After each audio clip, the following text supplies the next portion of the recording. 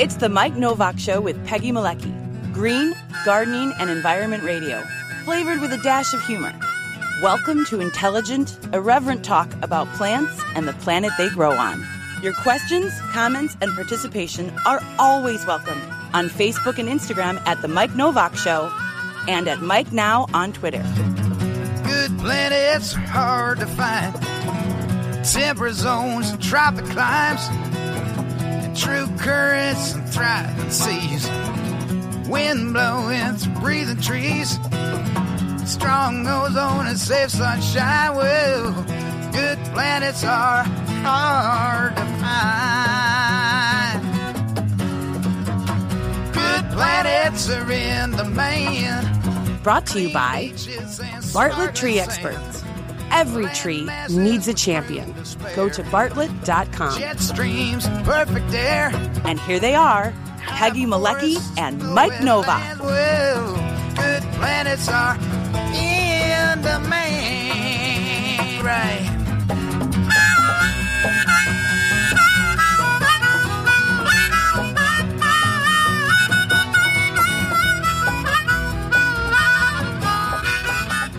And good morning, everybody. I'm kind of faking people out there probably at the beginning of the show because I'm moving the countdown up a little bit. We're trying to get into this faster, and part of that reason is the used tubes. Used tubes? Used tubes. The Yoo-hoo tubes? Right, I like that. The hoo-hoo tubes. What? That doesn't sound good. And so what we discovered, Peggy and I discovered, I used to trim off the countdown, as you know, if you watch us on the live stream, and a lot of shows that go live do this. Yes, trim, baby. Burp, burp, burp, burp.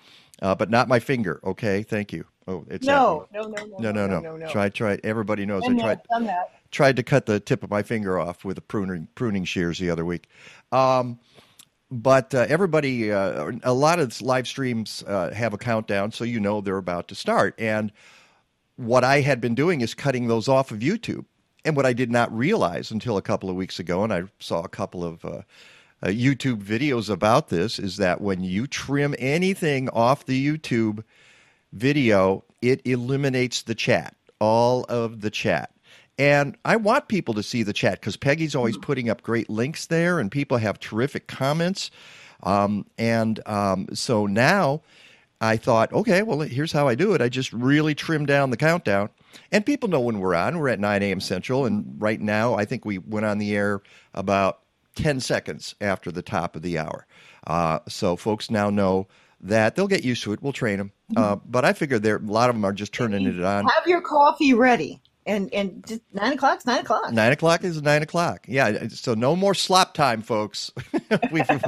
We're just going live as quickly as we can, and it's a beautiful. Ernest out in Portland, 7 o'clock is 7 o'clock. Be there. That's right, and we'll probably see Ernest in Portland. He can give us a report on how things are going out there. We'll be talking to meteorologist Rick DeMaio, of course, later in the show about all the crazy weather, fires. Sending smoke across the country. It's wow. And the big discussion is how much of this is climate change. More and more folks, more and more articles are using that phrase when they discuss what's going on with the weather. And Rick, he debates that still. You know, I know that yes, it depends. It depends on what the event is, and Rick will take on anybody. As we know, he's written to the New York Times, he's written to CNN. They got to put him on CNN, all right, to debate weather stuff. That would be really fun.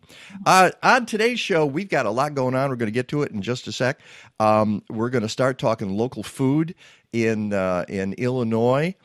Because, believe it or not, it was a really good spring for a lot of people who are fighting for local food action. And we're going to talk about what happened in the General Assembly. We're going to talk about what's going on with farmers markets. We've got Molly Gleason from the Illinois Stewardship Alliance. We've got Bob Benenson from Local Food Forum. And then after 10 a.m., speaking of climate change, we are going to be talking to a couple of folks from the Metropolitan Mayors Caucus. One of them is an old friend of the show. Not that she's old, just she's a friend of the show for a long time. Hasn't been on for 3 years, yeah. Yeah. It has been a while. And that is Edith Makra. And with her, we're very happy to say, is Kevin Burns, who's the mayor of Geneva, Illinois. And they're going to talk about the rollout of the Climate Action Plan for the Chicago region, where they grab all these municipalities, I say herding gatas, little lagatas all over the place, and bringing them together to... That would be herding cats if people don't know who Legata is. Yeah, that's right. I suppose I should... Well, if anybody's watched the show, I suppose there are new people here, but that's... Oops, sorry. And that woke up Legata. She was at my feet here. I should be doing Legata Cam. Her up? What? Can you pick her up? Okay. Can you pick her up? Hold on. Come on, Legata. Hang on. Legata's going to make her appearance in a second here. Just hang in there, folks. Mike's herding cat. She does not want to be here. Hey, Legata. There's all your fans. Look at all your fans out there. They love you. You're a star. The world's most pliable cat is right here. All right. And you know what's going to happen now. The second I put her down, she is going to run upstairs and say, yep, I don't want any more of this. Okay. I'm out of here, she says. Goodbye. So I didn't even have to use Legata Cam. I did Legata in person. At any rate, so we'll be talking about the Climate Action Plan for the Chicago region, getting all those municipalities together and what that entails. How hard is that?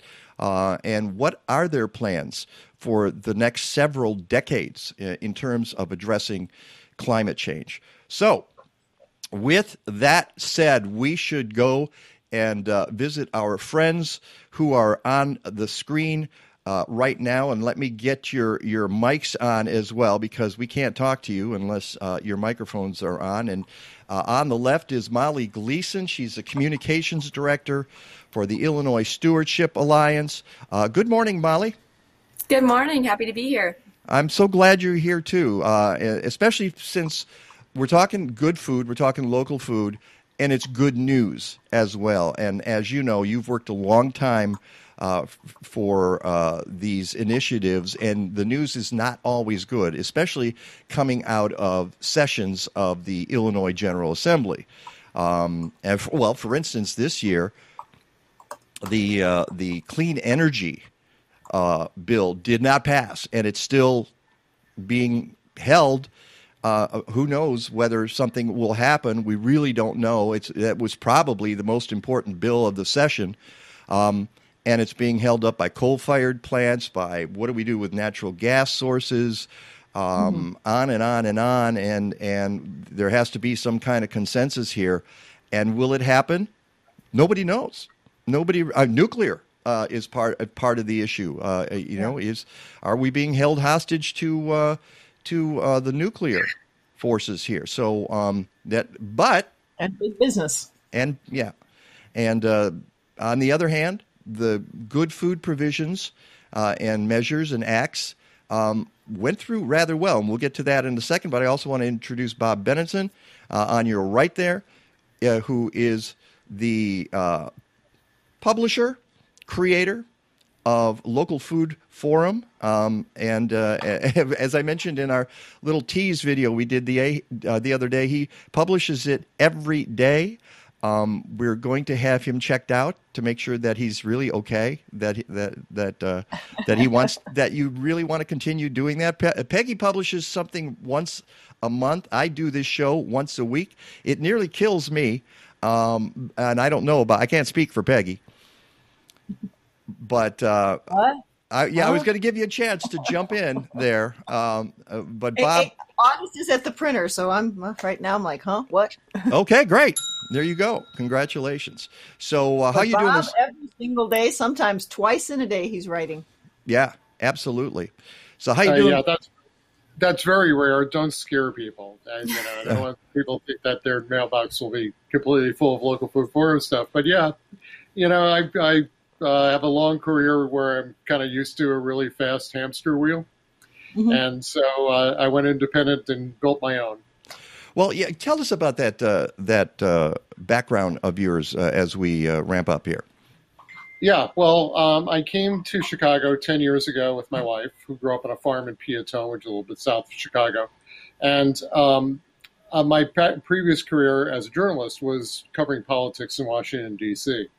But I've had a passion for food my whole life, and also was a committed consumer in the good food movement from way back to the 1980s or so. Avid home cook, and so I shopped farmers markets. I shopped Whole Foods markets before it was cool. And then when I got out here, I was looking for something to do that didn't involve politics, or wasn't centrally about politics. And so I was able to connect with the folks at Family Farmed, which is a nonprofit that promotes the rise of a better food system. And worked for them from informally for a couple of years and then formally for 7 years. Left in March to start Local Food Forum. And so we're covering the entire range of the local food system. So it's not just about farmers or just about farmers markets, about farmers markets, people who are trying to improve food access, use food as an economic development tool, early stage entrepreneurs who are value driven. Food educators, the whole range. Yeah. And you and I and Peggy have all worked together. We worked together when you were at Family Farmed. We would go to the Good Food Expo and set up shop and do a bunch of interviews. And you were always very, very helpful with that. So Bob's written a couple articles for Natural Awakenings. Good. Yes, I have. Good for you. You're all over the place. We're old friends here. And your live stream back before live streams were cool from the Good Food Expo was always a huge highlight. Yeah, we have a tendency to do everything live on this show, and I don't know if that's a good idea anymore, but we do, and we love the people who follow us live. So let's go to Molly. Molly, why don't you tell us a little bit about your background with the Illinois Stewardship Alliance? Yeah, so just a little bit about Illinois Stewardship Alliance. We're a statewide nonprofit organization, and we bring farmers and eaters together to solve problems in the food system. And a lot of times solving those problems looks like shifting policy. So we work really hard to communicate with farmers across Illinois to bring them together to talk about their issues and then come up with some solutions. And then the farmers themselves actually, prioritize what policy they want to put forward and help build the policy campaigns. And then we work with eaters to understand those issues and take action on them. Because we know there's not enough farmers. If you want to build the power we need to change policy, we have to rely on eaters and farmers working together to really make those changes. So that's kind of the gist of what our organization does. And I've been with the Alliance for 8 years. I grew up on a farm in central Illinois, and I kind of just fell into this work, but I've loved it ever since. And I really see the value of shifting policy to be able to create a more just food system. It's one of the best ways I think that people can take action and get involved. And I really love helping people take action and get involved. Mm-hmm.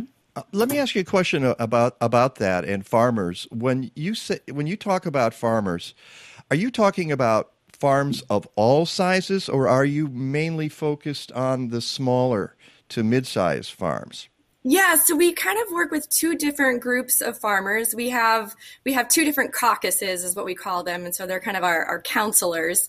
So the one caucus is called the Soil Health Caucus. It's made up mostly of larger row crop commodity farmers who really care about conservation and want to see more conservation practices on the land. They want to build soil health. They want to keep waterways clean. And so that's kind of one group of farmers.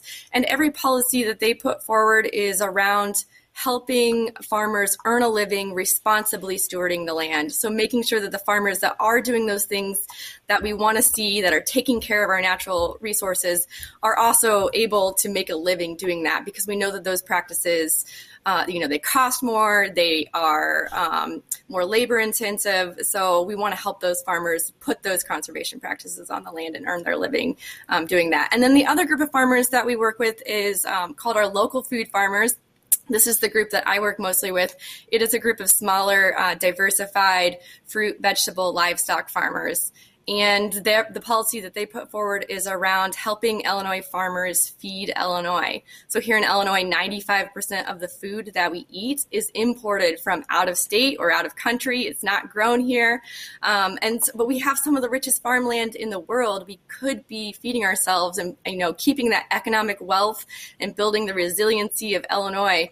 But we can't do that unless we support Illinois farmers here and, help them, those small farmers, make a living and make sure that folks like Bob are doing really great work helping people connect to those farmers and support those farmers. That number, 95% of food coming into the state is, that folks eat in Illinois comes from out of state. That number's been floating around a long time. Is there, and the other thing is, and I learned this a couple of decades ago, that the food that we put on our table that farmers grow, like, I don't know, carrots and lettuce and tomatoes, at one time, those were called specialty crops. I love that idea, specialty crops. It's like, wait a second, that's not. Are they still called that? That's nuts. Okay, because I've got to go ahead. I'm sorry. No. Got a question on that number. So that also includes like all food for schools and institutions as well? Yeah, absolutely. And you're right that number has been floating around. That first came out from a report done in 2011, I believe. The state did a report with the goal that at that time they were hoping that they could increase that number, and so that we would do more local sourcing in the state, and we would see more institutions and schools and veterans homes and prisons start doing more local sourcing. But then there wasn't really a plan to increase that number. But excitingly, this past legislative season, a new policy, a resolution passed that will create a state task force that will start exploring how the state can start shifting their procurement policy to do more local, fair, healthy, humane sourcing in Illinois and from Illinois farms and businesses. So that was one of the big policy wins from this past year. We're really excited because once that state task force, once they get together, they're kind of, assess the lay of the land, assess procurement policy, and then hopefully make some recommendations at the end of the year for actual legislation that we can put forward next year that will start shifting that procurement policy. Mm-hmm. So it's not just based on the lowest price bid. It's not going to be all of these out-of-state food corporations winning these big contracts, but we can start actually sourcing from more businesses here in Illinois. So we're pretty excited about that. Yeah, you should be. That was one of the big wins. You, on your website, list a lot of the different acts that went through. Some of the acts didn't go through, but you still got additional funding. Was that a surprise to you when some of the bills you were trying to get passed didn't pass, but the General Assembly said, anyway, let's throw a few more $1 million this way for some great causes like conservation programs. The Partners for Conservation Fund was extended and received an extra $6 million, including $4 million for soil, water, conservation districts to continue programming and grant work. I mean, that's a big win, isn't it? Yeah, that was huge. And we were like down to the wire. We were not sure how that one was going to shake out, but we had a lot of farmers working really hard to talk to their legislators and say, hey, this is really important. And thankfully those legislators listened. And so, there was an extra $6 million put into conservation funding for many different conservation programs like the soil and water conservation districts, which were kind of the boots on the ground that help farmers, with technical assistance for putting conservation practices practices on their land. The other thing that that funding will go to is a cover crop rewards program for the folks that might not know what a cover crop is. It's something you put on it's a crop that you grow after your corn and soybeans, and the idea is that you want to keep your land covered in a crop all of the time, all year round, because those roots are so good for the soil. They help build organic matter. They keep things from washing away. We don't want the soil and we don't want nutrients washing away into the rivers. So those cover crops are really important, but they're expensive and they're labor intensive, and it takes time for farmers to, put this crop on.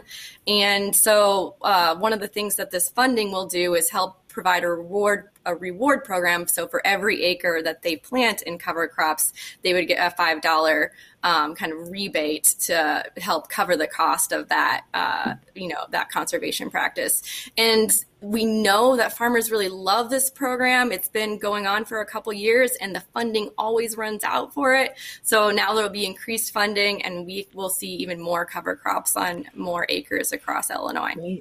Although I have to say $5 per acre doesn't sound like a lot of money, but it's not enough. But it is. We have to start somewhere, and so we're pretty happy with the good start there. But getting back to cover crops and the idea of cover crops, it's as you mentioned, it's about the soil, it's about the health of the soil, and when we talk about health of the soil, we're talking about biology. And as Peggy knows, the motto of our show, one of our mottos is, it's the biology, stupid. Instead of stripping everything bare and then slamming chemicals and fertilizer down and propping up the crops with fertilizer, now this helps keep the nutrients in the soil. As you said, they don't wash away. Keeps the topsoil in place. Right. Yeah, absolutely. So Illinois is one of the leading contributors to the dead zone in the Gulf of Mexico, and that a lot of that comes from nutrients and soil washing away from Illinois farmland. And the more we can help farmers, keep that soil in place, the better we all benefit. The people downstream benefit, but we also benefit here in Illinois from cleaner water and healthier soils as well. And I'm glad you bring up the dead zone, because everything is connected. As we know, everything in the universe is connected somehow. And I find that out more and more every day. But if you look at the dead zone, and for the folks who don't know what the dead zone is, it is an area in the Gulf of Mexico where, as Molly said, these nutrients wash down the Mississippi River and out to the delta there. And what they do is they feed algae. We get these massive algae blooms. When the algae die, they suck up all of the oxygen in the water as the decomposition happens. And it means nothing can live there, not fish, not crustaceans, not plants. It's a dead zone. That's why we call it a dead zone. And they ebb and flow depending on the time of year. So in the winter, the dead zones get smaller. In the summer, they get bigger. Why? Because more nutrients are coming down the river. And folks, some people think that it's the pesticides going to the Gulf of Mexico. No, that's not really it. It's the nutrients. It's nitrogen. It's phosphorus. It is also silt. There's a lot of nutrients in silt that gets washed out into the Gulf of Mexico. And that is not the only dead zone in the world, folks. There's about 400 across the planet. So anywhere you have a huge river that empties out into a sea or an ocean, you've got a dead zone, because upstream are all those nutrients, all the stuff that folks put into their soil or onto their soil. And that includes fertilizers in your backyard. It's not just farmers, although farmers account for most of it, but you're contributing too if you're overloading your lawn with fertilizer. And this is why I tell people back off on the fertilizer for your lawn, because this is going down the Illinois River to the Mississippi River to the Gulf of Mexico and creating a dead zone. So just thought I'd throw that in there. Yeah. We have just a few more minutes, and then when we get back from the break, we've definitely got to get to National Farmers Market Week, which is coming up. But I want to make sure we cover all of the good news that happened in spring. Cottage food laws, yeah. Yeah, well, let's go there, because that was basically numero uno on your list, wasn't it? Yeah, so this was our top issue for the year. So cottage foods are foods that are made in a home kitchen. They're relatively safe foods like jams, jellies, baked goods, pickles, and then they can be sold at a farmer's market. And cottage food laws are really great for people, especially low-income entrepreneurs or people who want to start a food business, because it lets you do it in your home kitchen. You don't have to go out and buy an expensive commercial kitchen, which might cost you tens of thousands of dollars, to open a storefront. So it lets you get started. You can kind of build a customer base. You can test out your products, and then hopefully eventually you can scale up into a storefront if that is your food business dream. But right now, under the current law, cottage food businesses were limited to just being able to sell their products at a farmer's market. And that was a huge problem for many folks, because many farmers markets are seasonal. Not every community has a farmer's market. And many farmers wanted to sell at fairs and festivals. They wanted to be able to ship their products online. One of my favorite cottage food vendors there on the screen there is Libby and Derek Irvin of Glacier's Inn Farm, and they live in Southern Illinois. And I'm 3 hours away from them, so I have to stock up every time I go to Southern Illinois. But now, under this new cottage food law, they will be able to ship their products online. And so people like me who love to support farmers and love delicious local food can now order online from these cottage food businesses and get it right to our door. So that was the big piece of the act, was that it was expanding sales avenues for cottage food producers. It's just to be able to do all kinds of more direct to customer types of sales. So Illinois was one of 3 states in the nation that actually limited sales to farmers markets. Yeah, I was going to mention that. Yeah. It's like, how is it that we were one of 3 states in the whole nation? How did we get to be so backward about this? Were we just lagging? Were we lagging behind, or was there some specific reason why it wasn't allowed? I think when the first cottage food bill passed back in 2011, it was cottage food was pretty new across the nation back then. Cottage food laws were just kind of starting to get into different states, and I think they just were like, let's limit this to farmers markets because we're not sure how safe it is, or we're not, there was a lot of pushback from the public health community about let's make sure this state is safe. And then now it's been going for a long time, 10 years now. There's never been any food related illness related to cottage food in Illinois or nationwide. Yeah. So we know that they are safe. Maybe even an argument to be made that they are safer than some foods that you might buy from the grocery store. So I know Lisa Kiverist. Yeah, up in Wisconsin, Lisa Kiverist had a similar challenge for years trying to get the cottage food laws through Wisconsin. So that just changed in the last couple of years. Yeah, and Bob, I was just going to say, Bob, you worked with Family Farm. You probably saw this a lot in the time you were there. Yeah, we did. And, it really was a signal victory this year for ISA in getting this passed because, I mean, most of the concerns that were raised about cottage food laws had to do with food safety. And this is a state that really kind of heavily regulates the food and the restaurant industries. But as Molly says, there have been no incidents of widespread or any, for as far as I know, outbreaks of food-related illness from cottage food, and it really does provide an avenue. Food as the tool for economic development and economic growth is a big part of my value system, and what we're trying to get across in Local Food Forum, and for independent people, especially as Molly says, people without the means to, create an entrepreneurial business and a startup with a lot of equipment, gives them an opportunity to get their food business off the ground, which could lead to something much bigger. A lot of this is, culturally appropriate food too. So if you're Latino and you're making Latino then you've got a market right there that's pretty much underserved in the general food market. So, value added is really one of the next big steps for local farmers. Some do it very well, some do it prolifically. But for a lot of others, it's another avenue for using their crops. Relying almost entirely on direct fresh food sales is risky because, if you're selling through farmers markets mainly, they're wonderful. I love farmers markets. I go to multiple ones a week. But what happens if you have a really lousy rainy day in the middle of the growing season? Then you're taking all that farmers markets shut down because of a pandemic. Or farmers markets shut down during a pandemic.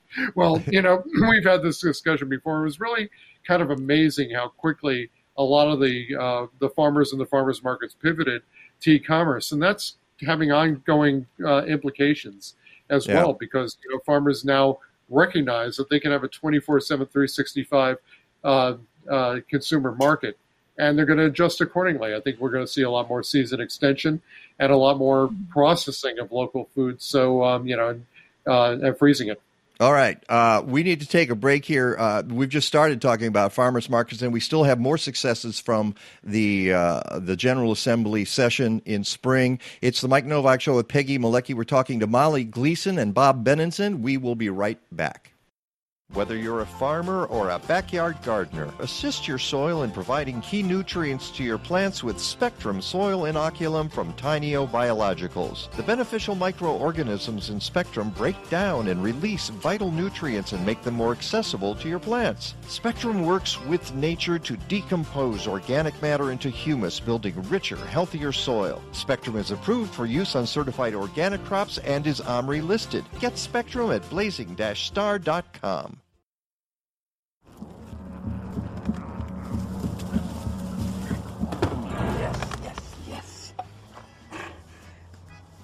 Oh, hi. I suppose you're wondering what an A-list celebrity like me is doing in a place like this. You must know, I'm saving the world. Oh, hi, Beth. Yep, saving the world again. Did you know that 40% of all the food produced in the United States is thrown away? That means everything that went into that food, the pesticides, the water, the land, was all for nothing. Just look at this perfectly good food thrown in the trash. The pizza with extra Cheerios, these goldfish and Band-Aid tacos. And just look at this perfect trash burger. This pasta dog looks delicious. You don't have to dumpster dive like Ed Begley Jr. to save the planet. Fight food waste by shopping smart and using what you buy before it gets trashed. That's way better. Ooh, arugula. Do your part and find out other world-saving tips at betterthaned.org. You can help slow climate change in 2021 by composting. And you don't even need a backyard. By composting communally in multi-unit buildings across Chicagoland, Collective Resource Compost has diverted 7,000 tons of food scrap since 2010. CRC brings you a fresh 5-gallon bucket or a 32-gallon neighbor tote with each pickup. You fill it with organic matter, they swap it out, and get it to a commercial composting operation. Fight climate change. Go to collectiveresource.us. And welcome back to the Mike Novak Show with Peggy Malecki. Bob, I saw you smiling a little bit with the Ed Begley PSA there. He's a stitch, isn't he? I haven't seen that PSA before, and it's hilarious. And good on him for being totally unashamed to do a commercial in a garbage can. But yeah, he brings up it's a very serious issue, and it applies to the composting ad as well. We've just got to do a better job of containing food waste and repurposing food waste so it becomes a productive item instead of just sitting in landfills. 40% of food gets wasted. That's ridiculous. And there's so many ways. I was just going to say, it's a sin, all right, that happened. Yeah. And here we are trying to pass laws to make food production better, and we have to pay attention to the end use of this as well, and make sure that all of that food that is grown gets to people so it can be consumed. Or they have access to it so it's not being landfilled before it even gets someplace. Or if and at the very least gets composted so that it goes back into the soil rather than going to a landfill. And as we know, when you pile stuff in a landfill, it creates methane. Some people make the argument, well, when you're composting, you're creating carbon dioxide. Well, that's true. And carbon dioxide is a lot less potent than methane. Okay, so I'd rather see that happen. And it has another use, which is you can use it as an amendment for growing things once again. So that's the big cycle there. Yeah, and there are some easy ways of doing things at home besides composting. That it's now got a name called upcycling, but it's basically reusing the leftovers and the food scraps. And so I've got a slow cooker in my kitchen using vegetable scraps that I had in the freezer and turning it into broth. A nice broth. You know. And eventually, there's a waste product at the end of that, but you're getting the most out of it. And you're also getting more value for your dollar. I mean, if you're an omnivore and you buy a chicken and you eat the chicken and there's the bones left over, well, if you're making broth out of the bones, then you're really extending your budget. And you're getting the nutrients too. And you're getting the nutrients as well. And, like with vegetables, people peel off the skin, and that's some of the most nutritious portion of the vegetable. Not me. I never peel my vegetables. I clean them really well, but I never peel. But not everybody has that habit, Bob. I know. No, it's true. We're trying. Yeah. So let's. What I want to do is wrap up on the legislative victories here with Molly, because there's at least a couple more that we didn't quite. There's three important ones that I want to get to. It's amazing. I mean, it was such a productive session, Molly, in Springfield this year. And one of the things has to do with black farmers. Tell us about that victory.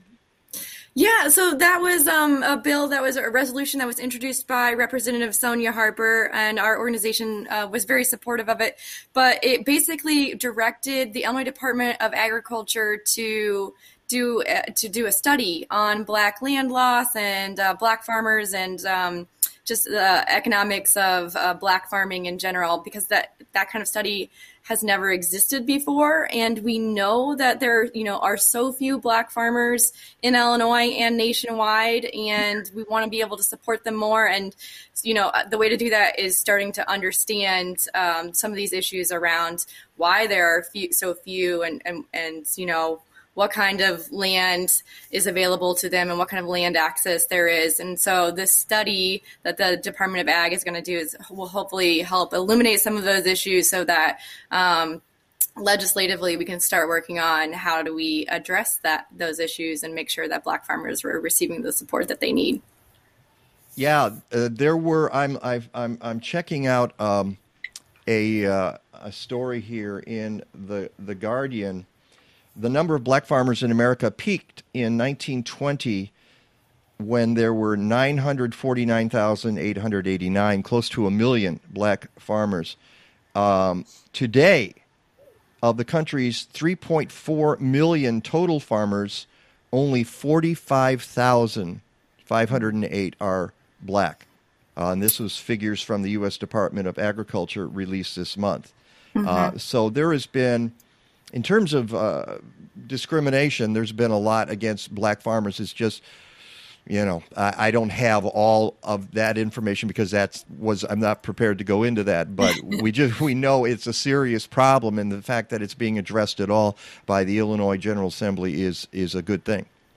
Yeah, and that is really, we have to give Sonia Harper so much credit because she has been really leading the charge. She's the now I'm going to forget the name of the title, but she's head of the House Ag Committee, and she's the first woman and black woman who is head of the House Agriculture Committee, and she's been really pushing the, black agricultural issues and just like local food issues in general and sustainable issues in general. So she's been super great. We're really happy to have her there in the General Assembly, and she's been leading the charge on many of these issues. Well, one of the other issues that came up, and this was almost a bit separate from what you were doing, was what we call the Right to Garden Act. That wasn't ultimately what what it was called.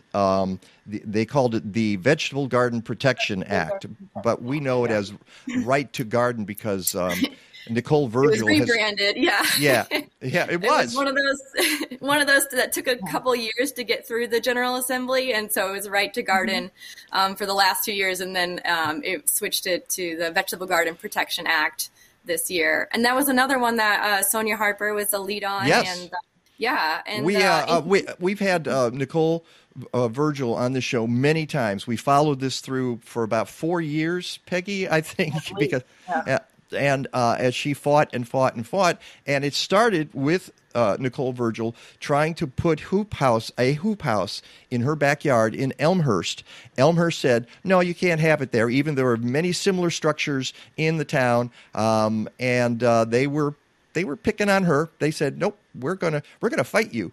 And she tried to get it done in the city, and finally she said, okay, if you're not going to let me grow food in my own backyard, I'm going to the state legislature, and we'll pass a law. And it got passed. And it's I look at the city of Elmhurst and I say, you've got a whole bunch of cities mad at you now because now this is state law. And so, hey, but good vegetable going, gardeners guys. Everywhere can rejoice because they know now they have a leg to stand on. It is now perfectly legal to grow vegetables and to have a hoop house structure in your backyard. So, and Sonia Harper, we played a video of Sonia Harper in one of those ag meetings.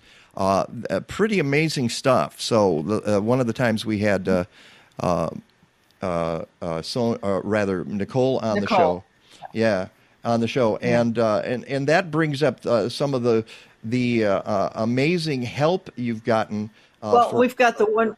There's the one more bit of the program with SNAP. Yeah, I go for it, and then I'll list some of these people. SNAP has also been increased by $500,000 in the state of Illinois. Tell us about that. Yeah, and it's specifically for SNAP match programs at farmers markets. So what that enables a SNAP customer to do is to come to a farmer's market, swipe their EBT card for $20, and then get matched with an additional $20 to be spent on fresh fruits and vegetables. So it helps SNAP customers, be able to shop at a farmer's market and afford fresh, healthy, local food. But it also puts more of those federal SNAP dollars into the pockets of family farmers in our state instead of a big box store that's, maybe headquartered out of state. So it's really great for both SNAP customers and for farmers, kind of closing that link in the food chain. So because of that additional $500,000 that's been allocated to that program, we will see more farmers markets across the state be able to offer that program to their community. And a lot of this happened because a lot of people got involved. You talked earlier about farmers going to Springfield, talking to legislators, your volunteers, different organizations like the Institute for Justice. We had the Institute for Justice on our program when Nicole Virgil was here. Chicago Food Policy Action Council, Illinois Farmers Market Association, who we mentioned earlier, Illinois Public Health Institute, Illinois Alliance to Prevent Obesity, Advocates for Urban Agriculture, The Land Connection, Angelic Organics Learning Center, FoodWorks, American Farmland, Trust Midwest, Prairie Rivers Network, Sierra Club, Isaac Walton League, the Nature Conservancy, the Association of Soil Water Conservation Districts, and, of course, at the top of the list, the Illinois Environmental Council. That's a lot of people working really hard to get these laws passed. Yeah, absolutely. We could not pass any of these laws without the support of this broad, coalition of organizations that is working together on these issues. So it is so important to have, partners working with you and to have the public support as well. So if you are, if you're familiar with any of those organizations, or if you're not, go look them up, join them, donate, become a member, because they are really great organizations and they are really helping to push forward, both community issues and state issues to support the food system. That's a good point. If you've ever looked at one of those organizations and said, I like this organization, I really should be supporting it. Now, pick one out of the list that I did and say, okay, as well as the Illinois Stewardship Alliance. Yeah, of course. We got to get you guys because you sort of brought it, and we need to give a shout out to Liz Moran-Stelk, who is your executive director. It seems to me, and I don't know, maybe I'm just covering these things more than I used to, but it seems to me that the Illinois Stewardship Alliance in the past few years has become a really dynamic organization. Yeah, so much credit to Liz.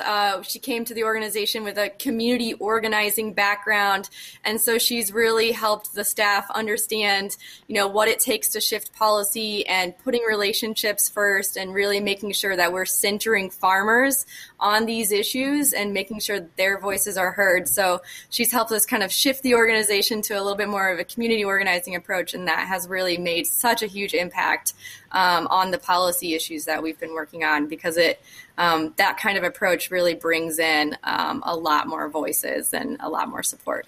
Well, congrats to all of you. And Liz, thank you for your work. And Molly, thank you for your work.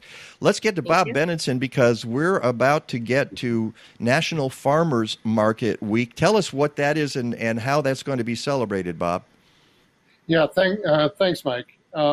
National Farmers Market Week has been going on for so long. It's actually operates under a congressional mandate? Authorization. Authorization. Yeah, not even a mandate, but just an authorization. It's an official national program. This year it runs from August 1st, which is a week from today, through August 7th.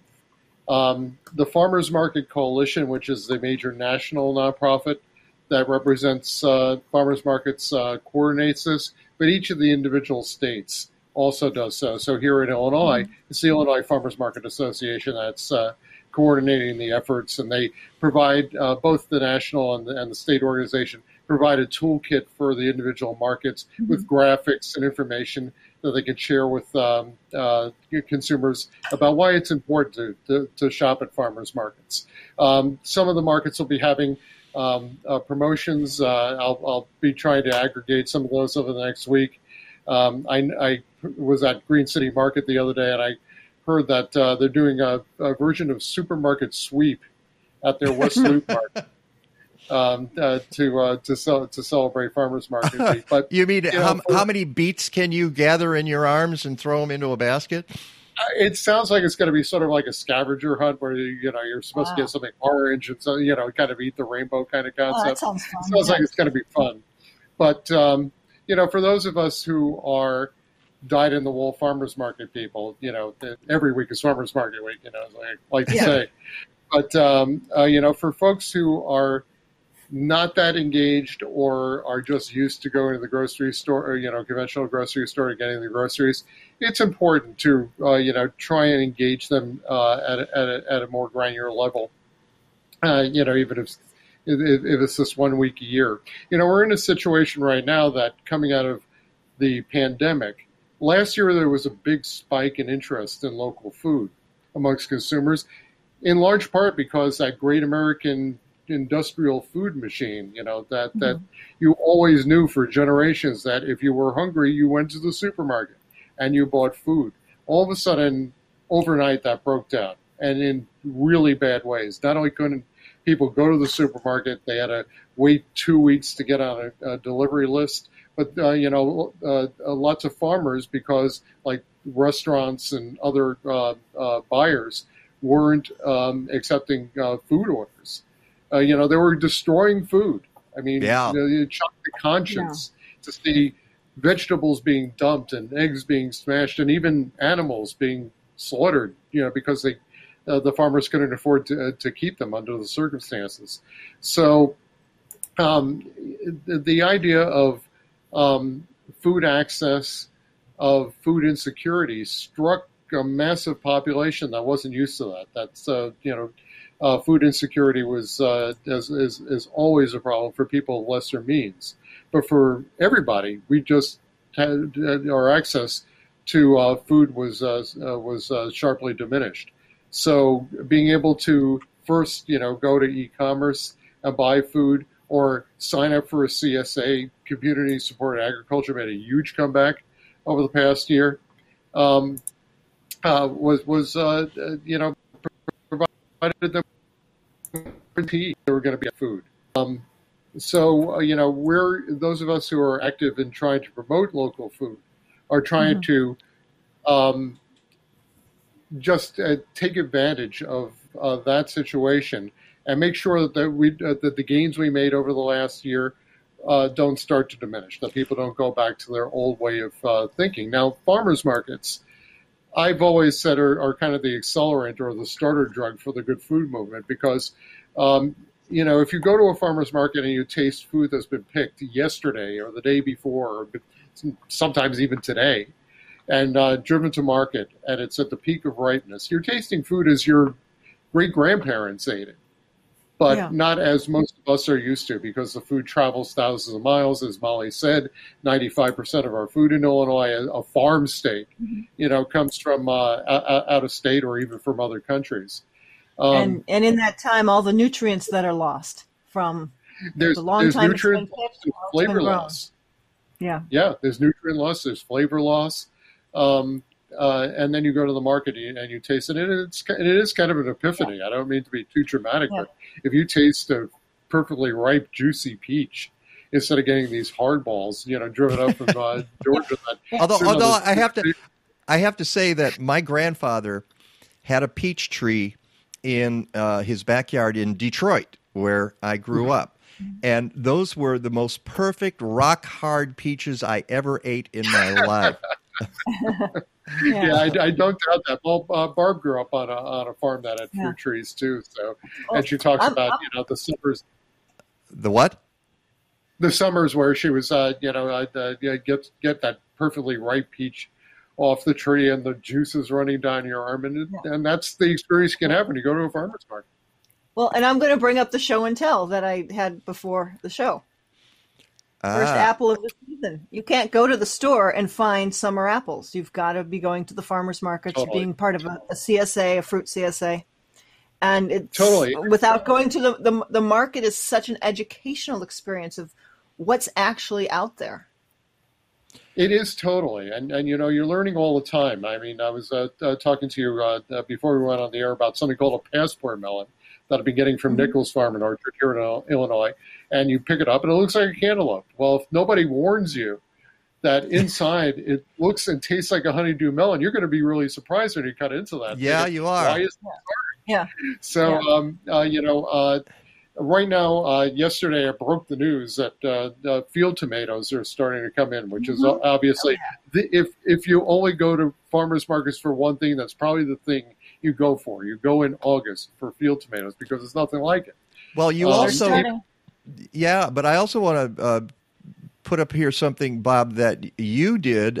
You don't know I was going to show this, but it's when you go to farmers market, it's also a visual delight when you see the colors and the textures. And the aromas. Smelling it all as you walk past it. Yeah, absolutely. And I mean, as a photographer, I took these photos. I call these, my still lifes. And it is absolutely gorgeous this time of year. We always talk about eating the rainbow. Well, there's your rainbow. It's right there in that picture. And in this picture. Yeah. And I kind of like the juxtaposition of the beautiful fresh produce with the bus stop and the street scene. Yeah. Yes, it's a quintessential farmers market experience. But yeah, it really is. You go around and it's visually pleasing. It smells great. You know you're going to get beautiful food that's picked at the peak of ripeness. That's got its full a deck of nutrients, and also for most things. I mean, especially for items I keep, such as onions and those brassicas, the cauliflower and the broccoli you were just showing. Shelf life is an issue. If the food that you buy has already traveled thousands of miles and sat in a warehouse, its clock has already been ticking. And so if you go to the farmer's market and buy something that's just been picked the other day, I'm not saying leave it sit around for 2 months, use it, because you don't want to lose it, but it does keep a little bit better. Yeah. A week later in the refrigerator, it's going to look better than what you just bought at the grocery store. Yes, it absolutely will. I mean, those colors are so it's just delightful, and there's atmosphere, and it's different at every market. Some of them are very community neighborhood markets. Yeah, you can get live music at a lot of the markets. Yeah. So some of the markets will be back with sampling soon for tasting things. Yeah, I think sampling is actually back at the Chicago markets, which is great. I mean, it's yesterday was at the Nickel stand, and they had you were talking about summer apples. Well, most of them are pretty tart, but they had a variety of apple I hadn't tried before called Pristine, which is kind of a yellow greenish apple, and it's as sweet as any full apple you can imagine. So there again, it's a learning experience, and sampling helps a ton.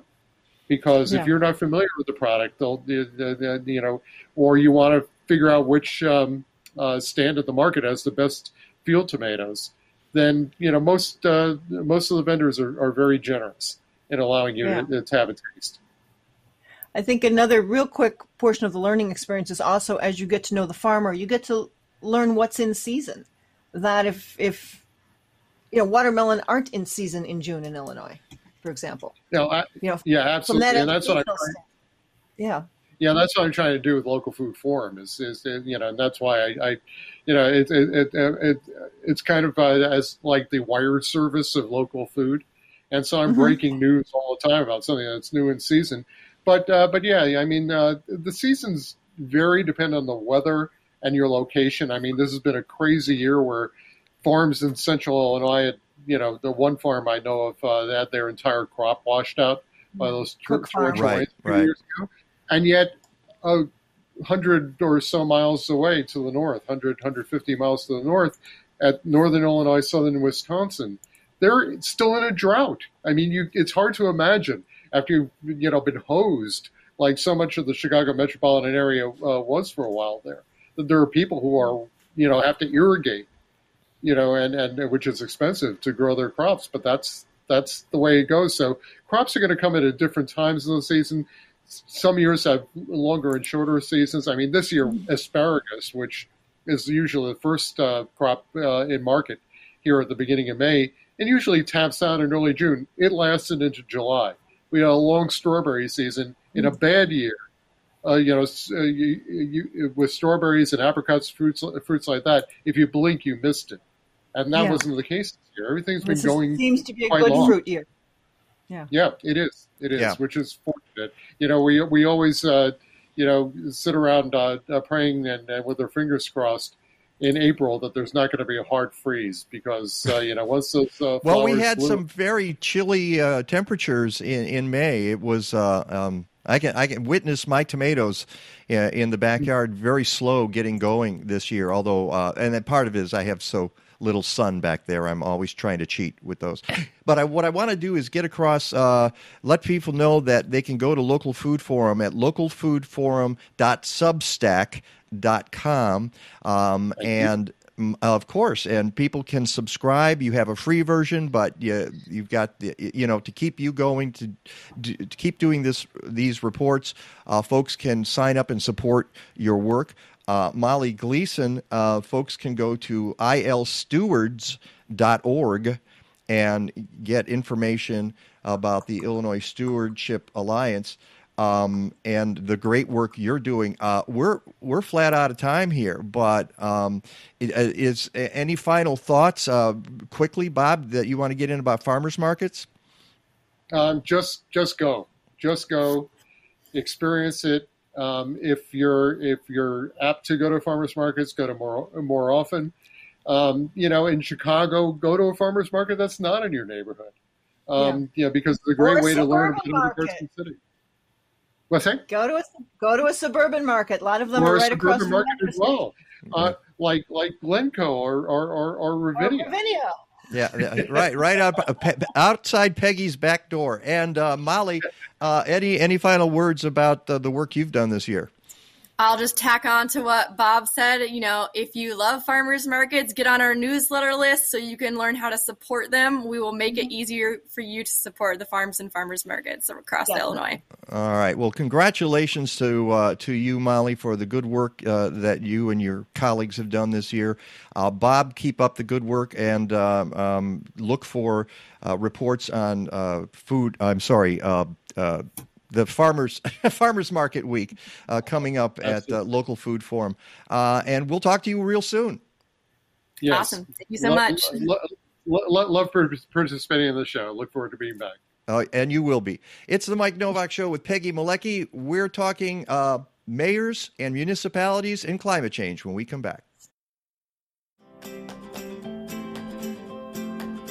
The best thing about my job is the excitement of waking up every morning just wondering what the challenges are going to be that day. So how do you like my office?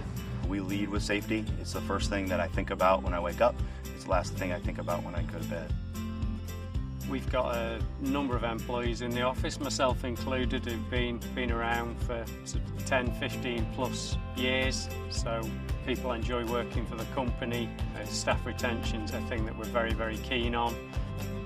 It's no secret that the world of arboriculture is a male-dominated industry, but there is a fearless group of women out there that are determined to change that, and I'm really proud to be one of those women. At my office, I feel like you could take just about anyone, put a crew together, and send them out to a job and have it be successful. And that has to do with trusting the people you work with, feeling safe around them, and knowing their strengths and weaknesses. One of the proudest moments working with Bartlett for me was being the first to do training in a Spanish class. Ya rompe el street porch, el aire acondicionado. Bartlett is all about promoting from within. We really want to focus on our people and make sure that they're trained, make sure that they understand their role, and you slowly grow through your experience, and then you improve and move on to different roles within the company. There's always new positions, even at a base level, myself included. I started off as a climber and have worked my way through to being local manager in the office. Bartlett has been really great about recognizing any kind of roadblocks for different genders, different races, people of different nationalities, and just kind of taking a bulldozer to all of those roadblocks. Every tree needs a champion. Every tree needs a champion. Every tree needs a champion. Every tree needs a champion. Every tree needs a champion.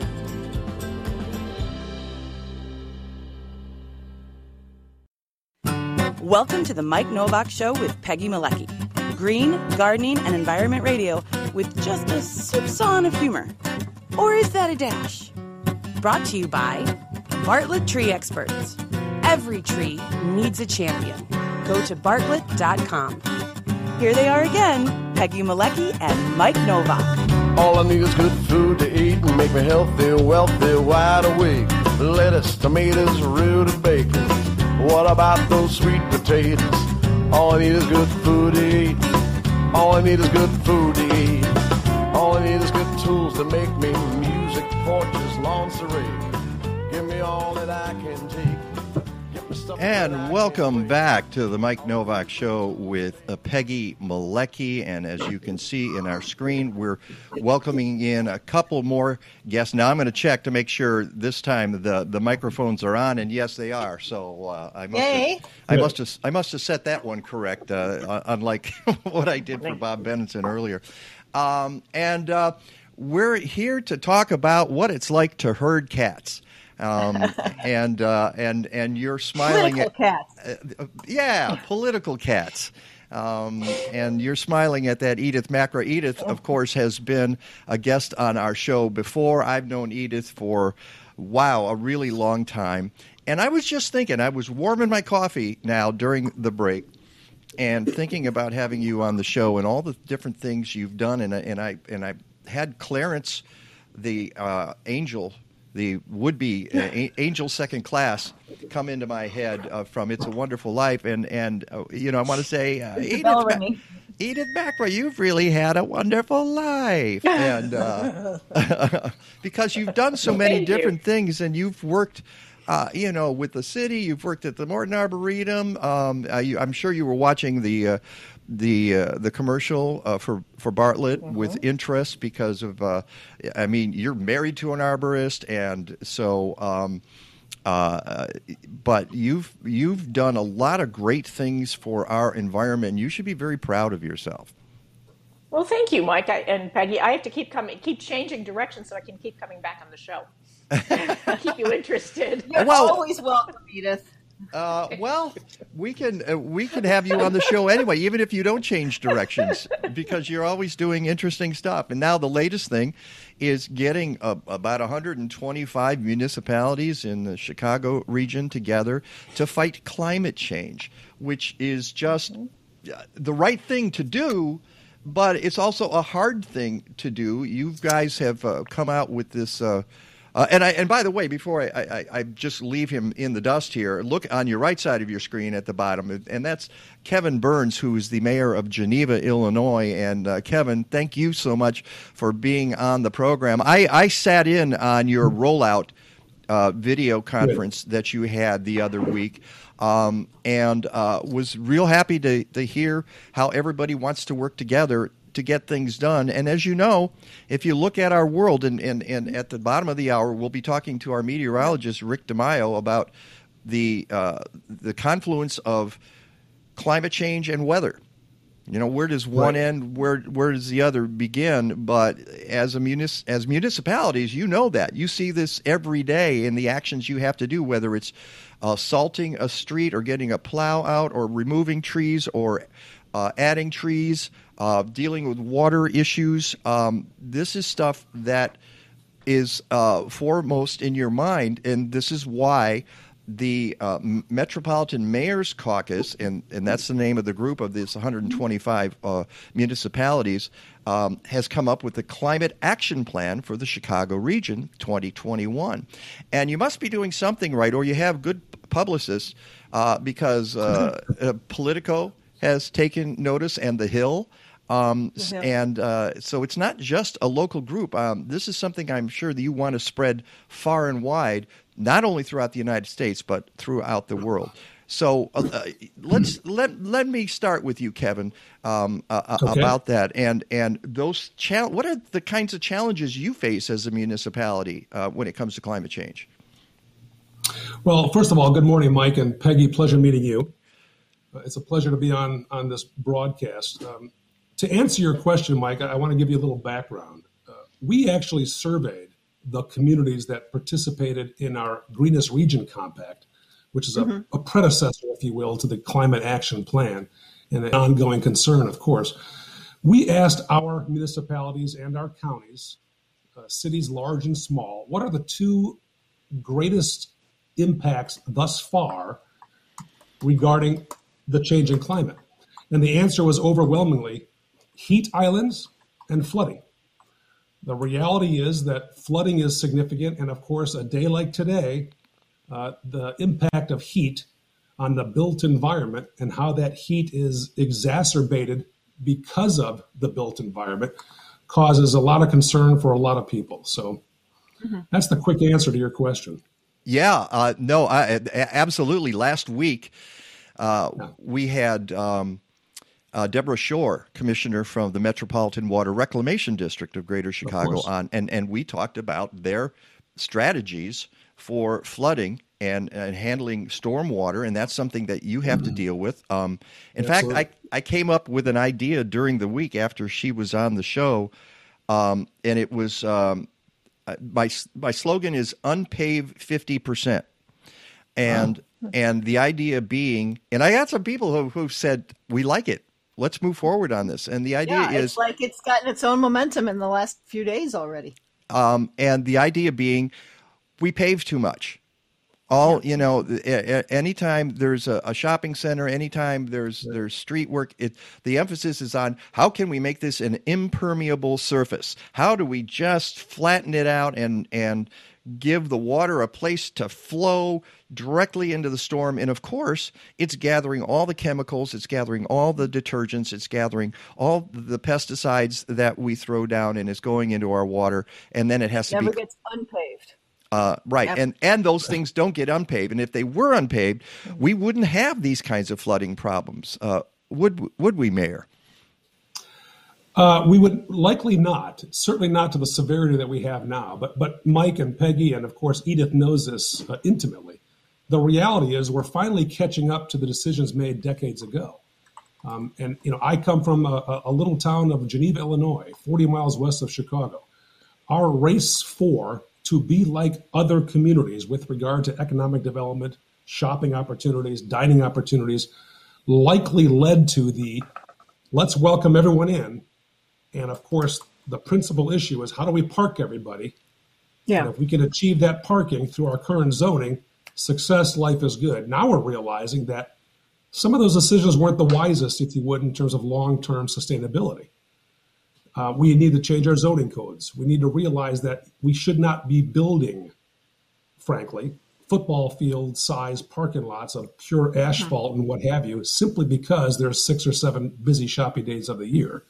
That's a gargantuan change of attitude, of course. Mm-hmm. And I should mention that you are the chair of the environmental committee for the Environment and Energy Subcommittee. Yeah, that's correct. I have the pleasure of, which really translates to do what Edith tells you to do.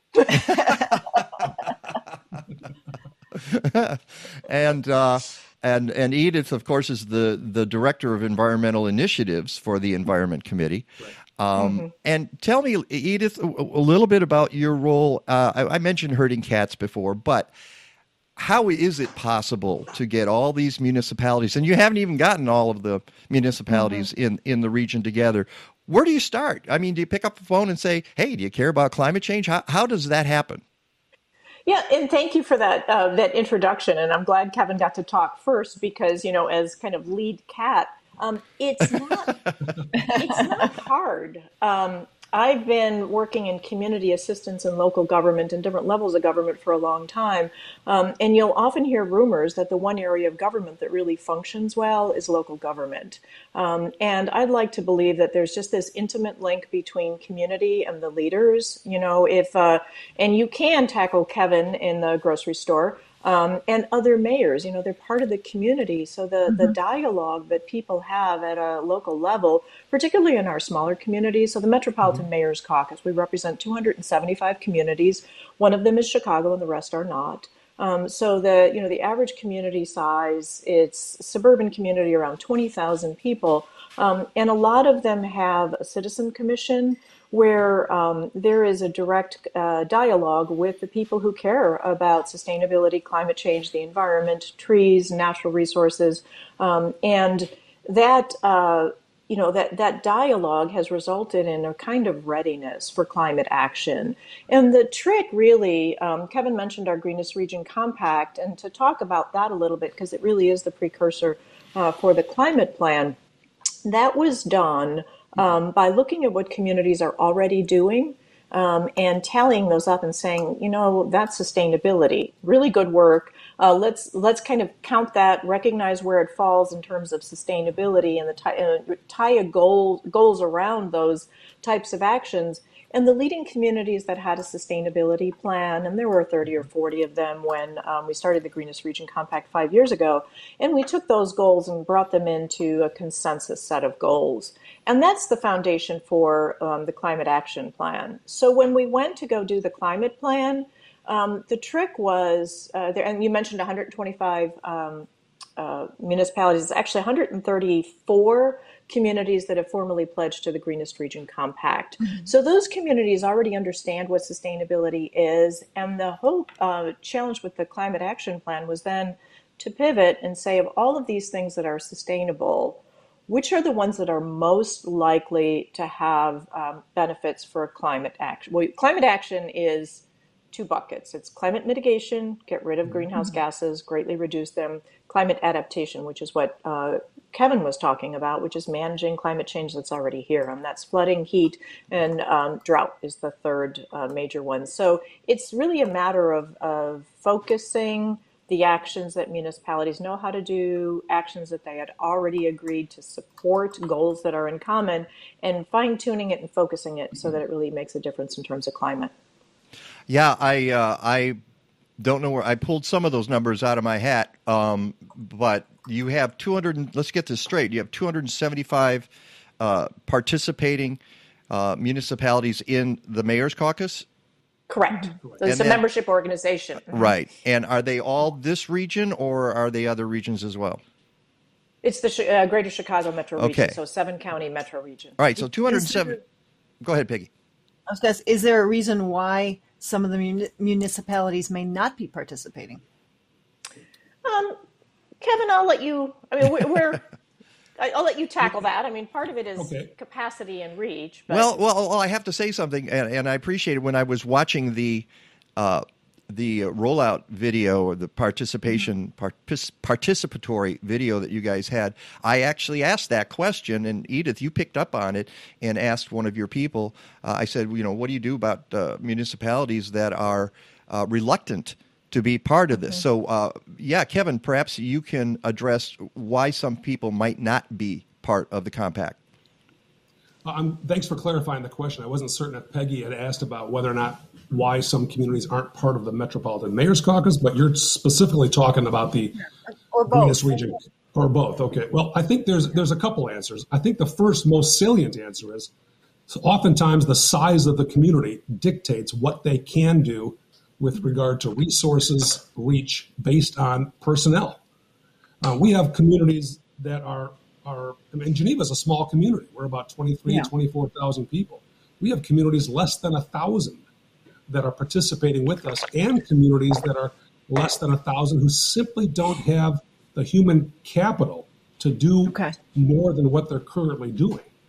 We respect that, of course, but the reality is, even if these communities can't participate in either the Mayor's Caucus programming or the Greenest Region Compact / Climate Action Plan, we know that by getting the majority of the communities in the Chicagoland area, all communities will benefit by our work. And we recognize that those communities that don't have the resources, the time, or even the talent in-house to accomplish certain goals, we respect that. We're not going to leave anybody behind. We're going to continue to demonstrate what we can do collectively, and then celebrate collectively what we've achieved.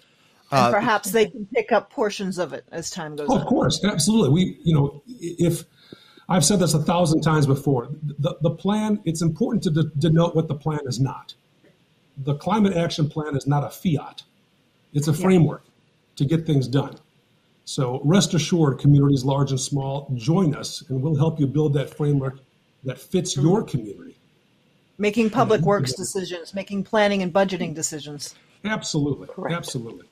Absolutely correct. Well, let me, along that line, and it's something that just popped into my head, I assume your organization has dues, and being part of it involves some financial commitment. That might be a barrier to some. You mentioned that not every municipality has the wherewithal to be part of this. Do you have a sliding scale by any chance? The Metropolitan Mayors Council does. Absolutely. We do not have a dues membership with respect to the Greenest Region Compact nor the climate plan. And to your point, Mike, I think it's important to perhaps amplify that point. In the last 17 months, we have seen a significant impact on municipal finances throughout Chicagoland.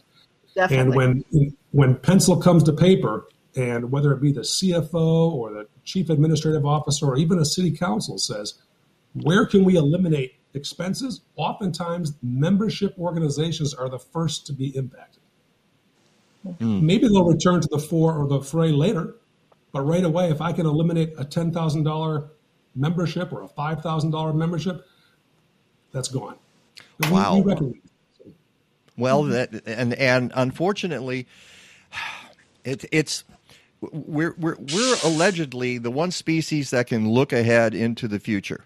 When it comes to climate change, some of the species members have that ability, and others seem to be sorely lacking in the ability to look at. And it's like almost anything that degrades our environment. We look at the immediate cost. We don't look at the cost down the road. And this is something that you guys are addressing. Or the lessons learned from. Right. Go ahead. Susie, if I could just make a comment on the who's not participating, I do want to just celebrate. First of all, the Greenest Region Compact is the largest regional sustainability collaborative for municipalities in the country. One of the reasons that we got invited to participate in this regional climate planning work, we were mentored by the European Union, who came to the U.S. and said, we'd like to demonstrate or see how regional climate planning could work in the U.S. context. And there were 4 collaboratives that joined, 3 that finished, and we are the largest too. So while we don't have everybody on board, as Kevin said, we're incredibly inclusive. Our strategies are designed to be adapted to communities of any size. Okay, and I would be remiss if I didn't mention that NOAA is part of this, the National Oceanographic and Atmospheric Administration. How is it that you work together, Edith? When we were offered the opportunity to participate in this European Union project, I came to the table with expertise in more climate mitigation. So Kevin and I and the Environment Committee had worked on a lot of issues that are more related to clean energy. And of course, my background being natural resources, there was a lot of expertise on reducing impacts, reducing climate change through mitigation of emissions. I was very weak on the climate adaptation. We hadn't really talked about it in our region much. And I don't know that we had a very strong understanding of what the municipal role was. So I made a request to NOAA, who has expertise through something called the U.S. Climate Resilience Toolkit. And they had just rolled this out and were looking for communities to pilot their program on or participate in the planning process. And I asked if they would be interested in supporting us as a region. And then the partnership developed just as 2020 broke, the year that it was. And so they brought tremendous expertise, primarily around climate adaptation, but ended up bringing in a very strong team that helped us with stakeholder engagement, and then as well as the science behind the plan. Can either of you give me a concrete example of climate adaptation that you might be employing in the near future? You want me to take that one? Oh, sure. Go ahead and chime in, Edith. I think I know what you might address, but I'd like to chime in as well, because I can give you a concrete example. No pun intended. Let's not use the word concrete. Right. All right. He gets the bell. No. I got a better one. There we go. Okay. Perfect. When's the last time you've gotten a rim shot on a call, Mayor? That's right. Honest to God. I bet many mayors don't get rim shots when they're talking to people. Kevin, you've got the rim shot, so go for it. You go first. Well, Edith talked about the very real and very important distinction between mitigation and adaptation. Adaptation is something that communities like Geneva and elsewhere are discovering actually makes a huge difference. Whether that be, as we discussed earlier, reducing lot sizes for parking areas, including pervious pavers, rededicating land and returning it to its natural habitat. For example, in the city of Geneva, we actually purchased through referendum a 500-acre wetland that will forever be open space. In fact, we sell, and we have sold, and actually paid back the entire $10 million referendum through selling wetland credits throughout the Midwest. It is the largest acquisition of property in the community's history. We also, of course, understand that as the built environment continues and the pressure on our built environment, how can we do things a little bit differently with respect to the impact of that built environment on our existing infrastructure? Here's a perfect example, Mike and Peggy. During the heavy storms of about, a year or so ago, the massive rain events we had, on average, the city of Geneva's drinking water and wastewater facility pumps about 6 million gallons. That day, we pumped almost 20 million gallons. Wow. How do we adapt to those sort of massive events? We have to consider time and time again the impact of the built environment, why we're building things, where we're building things, how we're building things, and the impact on the existing infrastructure. Because no community I know of can continue to build bigger infrastructure systems just to accommodate the frequency of more storms, more runoff, what have you. We simply can't afford to. Yeah, and when you look at not necessarily, partly climate change, but I think of species loss. It goes hand in hand with habitat loss, and that's why it's important that you do the adaptive measures that you are in Geneva. I wish sometimes we would slow down. We have so many built up areas already that we could reuse to better use, and instead of continuing to just go out and, it used to be that we lost forests to cornfields and we said that was bad. But then when you lose cornfields to strip malls, that's even worse. It's that the empty strip malls are left and new ones are built. Right, and that's where the unpaid 50% comes in. All right, we don't have too much more time, but I have a few things here. Can I add? Yes, go for it. So one thing that I wanted to make sure that gets mentioned in terms of the adaptive actions, this is really where the equity issue comes in terms of who will be impacted by climate change. It's usually poor communities of color, people without access to resources, housing that isn't up to snuff, access to air conditioning. So one of the concrete measures that all municipalities can do is be in touch with, identify and know who's vulnerable in your community, and then make connections to resources. So that's one of the key measures, just to add that as a complement to what Kevin said. And tying in the health and wellness aspects.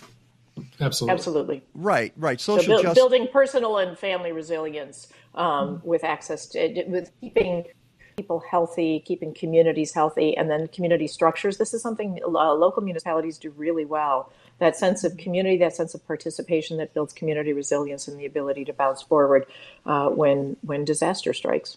Yeah. And social justice has to be a huge component of anything you do. All right.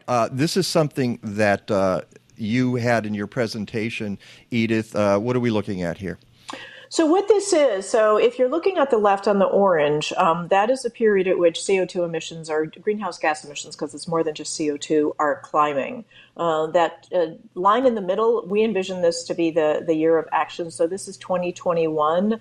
But the important part of this graph is that leveling off that's on the blue on the right-hand side of the screen. So even if we halt emissions right now, we still have to continue to adapt to climate change because the impact of those emissions will be with us for a long, long time. Emissions don't go away.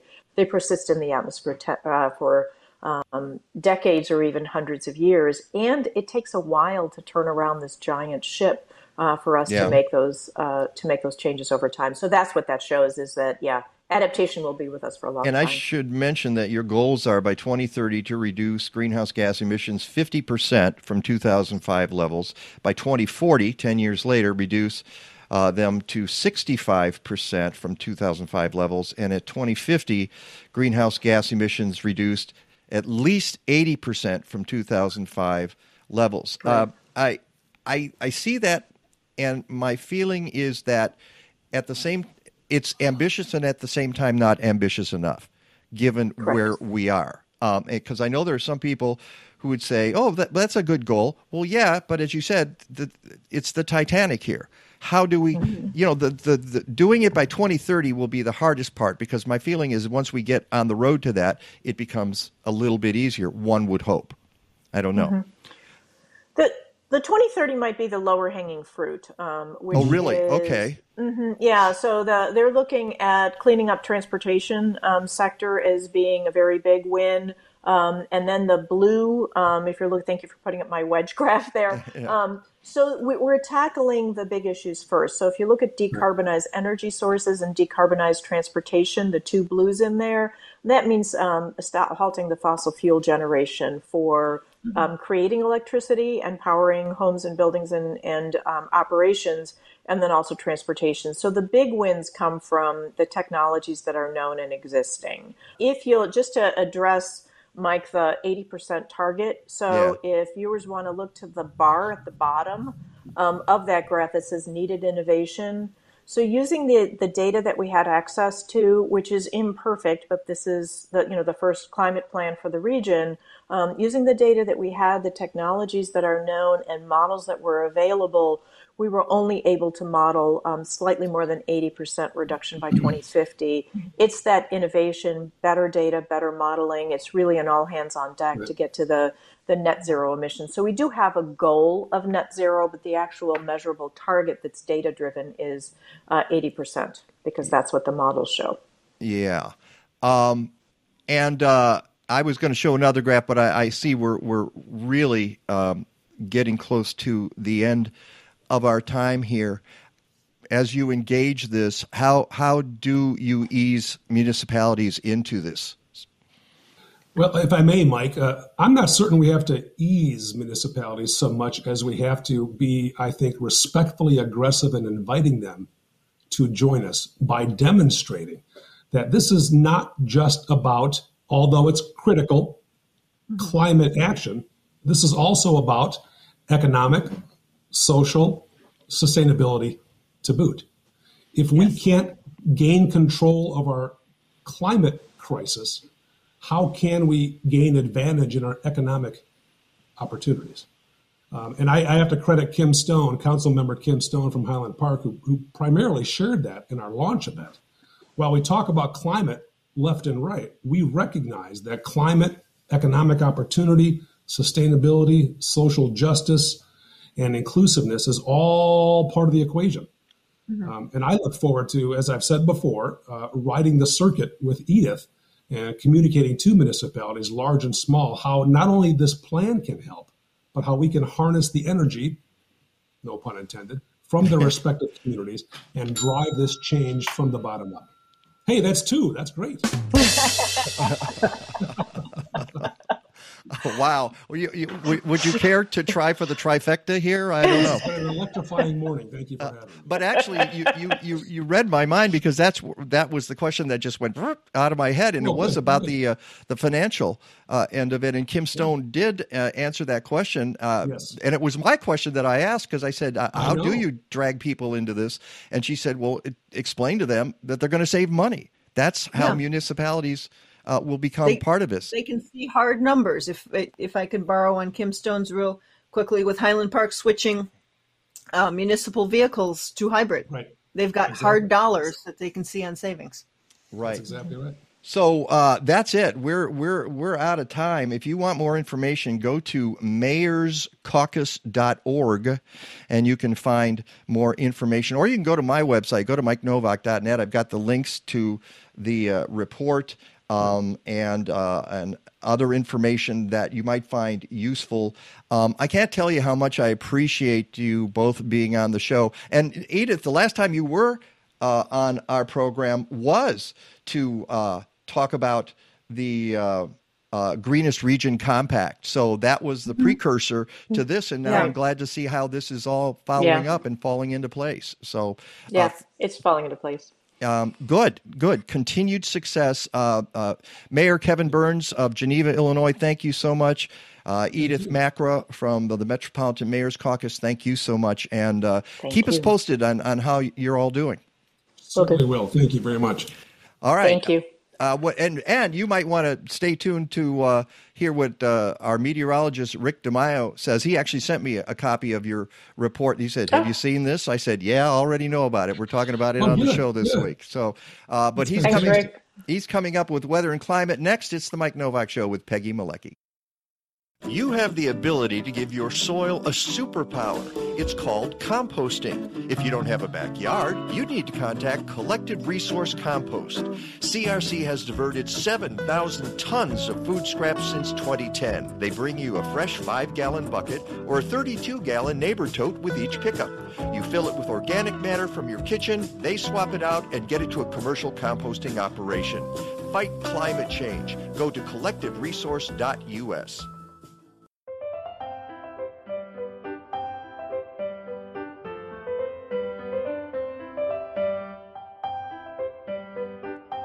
This guy is a real jerk.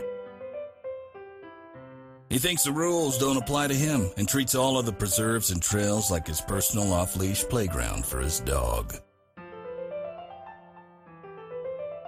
How many ways can one dog owner be a jerk? This is not the way to let your dog out of the car, jerk. A leash dog only counts as a leash dog if the owner is holding the leash at all times and not just when others are watching. What a jerk.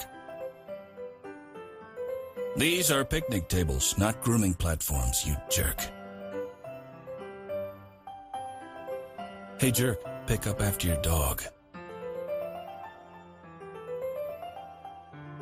Letting your dog wander far ahead sets up potential collisions with other trail users, jerk.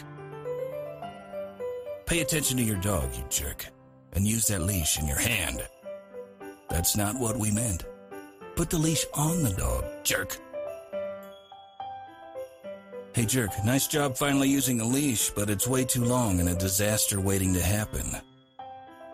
Leashes need to be no more than 10 feet long. We love seeing dogs in the preserves, but please follow the rules to avoid being a jerk. Jerks can easily ruin the experience for everyone else, so don't be a jerk. Whether you're a farmer or a backyard gardener, assist your soil in providing key nutrients to your plants with Spectrum Soil Inoculum from Tineo Biologicals. The beneficial microorganisms in Spectrum break down and release vital nutrients and make them more accessible to your plants. Spectrum works with nature to decompose organic matter into humus, building richer, healthier soil. Spectrum is approved for use on certified organic crops and is OMRI listed. Get Spectrum at blazing-star.com. And welcome back to the Mike Novak Show with Peggy Malecki, Rick DeMaio, restless there, getting all set up. I noticed you just getting warmed up. I think, yeah, he's warming up. You were doing stretching, and yeah, you know, just how's the back, Rick? Yeah, it's funny you mentioned that because it was doing okay. You guys played golf this past week, yeah. Yeah, we played golf on Thursday, and I tweaked it Thursday morning, and then Thursday afternoon I was not in good shape. Friday I was fine, so I went for a 10-mile bike ride yesterday and went swimming, and I tweaked it again. So, yeah, that's all right. I'm sorry. Yeah, it's part of getting older, I guess. But I just went for a swim this morning, and I went for a swim last night. So how's the water? Trying to low 70s, isn't it? It was a little bit cooler than that, Peg. I know that I think the mid-lake buoy was 72, but Lee Street Beach, because we had some southwest winds yesterday, was down to like 68. Oh yeah. Okay. But it doesn't matter because when I went swimming last night with the full moon, it was perfect because when you have dew points in the mid 70s, a lake water temperature of 68 feels pretty nice. Yeah. So, it was kind of soupy out yesterday. Yeah. Oh my. It was kind real of humid. Yeah, and at one point, Peg and Mike, after the rain stopped, the dew point jumped to 77, and it's amazing. You could definitely tell the difference between a 72 dew point and a 77. It's almost like they say you can cut the air with a knife. Yeah. It was incredibly humid. And then we want to call it the dew point front, kind of moved south of the area last night. But the dews right now are in the upper 60s, so it's not as humid as it was yesterday. People will notice that, but it's still warm and it's still humid. And this is typically the hottest 2 weeks of the year. And between yesterday's 92 and today's probably low 90s, and tomorrow and also Tuesday, we have 4 straight days of temperatures in the 90s, something that we haven't done since the second week of June. And yesterday that rainstorm came through. Peggy says she didn't get very much. I got about I got 0.6 of an inch in my backyard. I mean, it came down in buckets but really fast, like 20 minutes. It was over, and it filled up my rain barrels, for which I'm grateful. And then it just moved on, and then the sun came out, and I expected. You know how when a front passes. And you think, oh, it's going to be nice and cool. And then I walked out and I got slammed by that dew point. And I went, holy smoke, I'm going back inside. And Rick, you'll appreciate this. You can do the sleepover now because I finally turned on the AC for the first time yesterday at my house. Wow. Yeah. Couldn't deal with it. It was just too much. What took so long? I don't know. First of all, I'm not a huge fan of air conditioning. I mean, our neighbor, it's 60 degrees out and the AC's going all day long. And I'm like, that's nuts. Okay. That's crazy. Yeah. But I'd like to know what the real world is like out there, appreciate, the atmosphere and the temperature and our climate and what we live in. Some fresh air coming in. And But when it gets I live in an old house, and when it gets to the point that I can't get the doors opening and closing, that's when I have to turn the air on. Turn the air on. Yeah, I think you're right, Mike. Is typically after a thunderstorm comes through, you look. Hold on, that's Jax. Is that Jack? Yeah, hold on a second, Jax. Okay, welcome to the Mike Novak Show with Peggy Malecki, and Jax the dog is, where's Legata Cam? I need to get my kitty back on. This is out snoozing on the front porch. So. Okay. Oh, there's Jax. We are. Hey, there's Jax. Hey, Jax. Manipulate the dog. They love it. Yeah. He likes to let everybody know who's coming up the stairs, what his name is, and that this is his place. But quiet, please. Sorry about that. That's okay. We were talking somebody just about. Said it's a woof break. Yeah. The rain that came through yesterday, I think I sent you guys a map of the cooperative observers from this morning, showed there was about 1.5 inches, literally a trail of 1.5 inches rain that followed that thunderstorm, which produced winds in about 50 to 55 mile per hour range. Yeah. I got about probably 0.4 of an inch. Peg, you probably got maybe about 1/4 of an inch. That's about it. Barely and 2 once cents, again, if that. Yeah, if that. And once again, the areas that needed it, Northern Lake and McHenry County, missed out on it. So the good news is that they finally took that area out of the extreme drought. But again, I was driving through that area on Friday, and the corn looks fantastic. So again, I still think they're probably using. Yeah, there you go. They're still probably using. And the area that I talk about is southern Kenosha County and then Walworth County. Those are the two most southern southeast counties in Wisconsin, and everything looks fine. So I still feel like Little Racine County too, up there. Yeah, Little Racine County as well. You're right, Peg. So I still feel like they're probably using some numbers, maybe from Rockford and Waukegan, that don't really reflect. Also, that abnormality of low rainfall occurred pretty much about 6 months ago.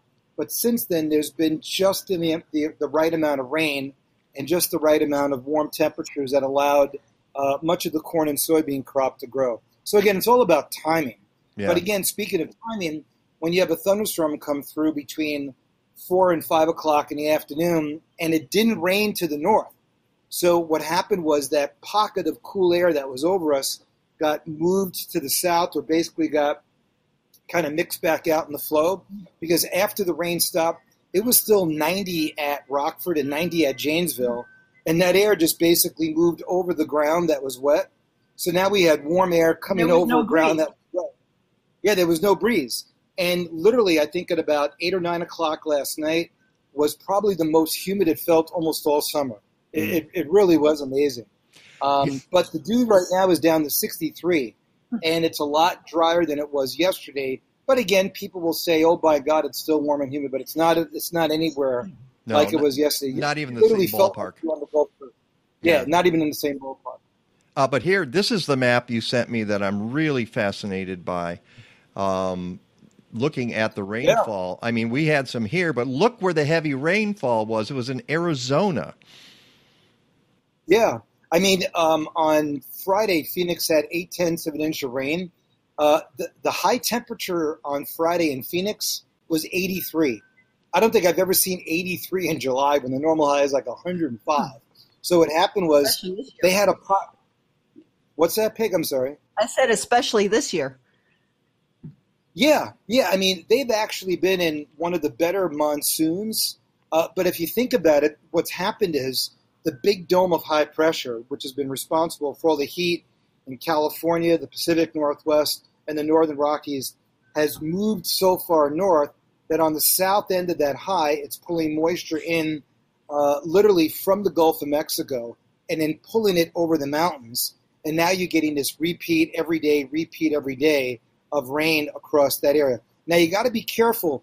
Just because it says moderate rain doesn't mean that they're getting huge amounts of rain. Mm-hmm. What this map shows you is the amount of rain that they're expected to get compared to normal. So if normal rain is like 0.02 and they get 0.80, that's moderate rain. For us in Chicago, that would probably be on the slight. So again, these maps are really more reflective of what is climatologically normal. And again, that's where most of the clouds and most of the rain have been over the last 2 or 3 weeks. All the dry weather has basically been pushed to the north. So this is good news for areas to the south and west. But again, once you get into that area on the northern edge where some of those thunderstorms can produce lightning, that's where we end up getting, some of the thunderstorm-induced lightning. Now, this next map basically shows the 6 to 10 day outlook. That moisture now begins to get pushed northward, which means that you're going to get some relief from the heat. But again, if you end up with situations on the rim of that with thunderstorms that produce lightning, this is going to actually make the wildfire season kind of tick up a couple of notches. So what's good for one thing this time of the year is bad for the other due to the fact that the ground is still so incredibly dry. So even though you're getting a 50% chance of rain, it's really like a 90% chance of thunderstorm-induced wildfires. Yeah, looking at these, this is the 6 to 10 day, and then here's the 8 to 14 day. You would look at this map, and I guess the untrained observer would say, oh, as you just said, oh, this is great. There's relief. There's rain coming to the west, but as you also say, it might not really help. No. In fact, it's going to hurt because you're going to end up with these thunderstorm-induced wildfires. Now, the only thing it can do is if in some areas you are getting a wildfire and you see a couple of thunderstorms moving overhead, granted, the cloud cover will decrease the amount of sunlight, meaning that you won't be as warm, and maybe some of that rain, if it does fall, will most likely help from a standpoint of suppressing the growth of the fire or suppress the fire itself. But generally speaking, this time of the year, when you're in the midst of the wildfire season, most of the people who fight fires look at this and go, uh-oh, we have some problems from a standpoint of what can actually induce the amount of wildfires. That's like someone who doesn't like fireworks going, oh my God, they just brought in a truckload of fireworks, even though they're for free. Someone's going to shoot them off and look for fireworks. And here is the temperatures in the next 6 to 10 days. As you can see, that the southern part is a little bit cooler than the north. Yeah, and that's the area that we were just talking about where that, that monsoonal moisture and cloud cover has kind of suppressed temperatures. But again, look at where the warm weather is pushing back up north, Oregon, Washington, up into the Dakotas. Matter of fact, high temperatures this week in Bismarck are expected to exceed 100 degrees for 4 straight days.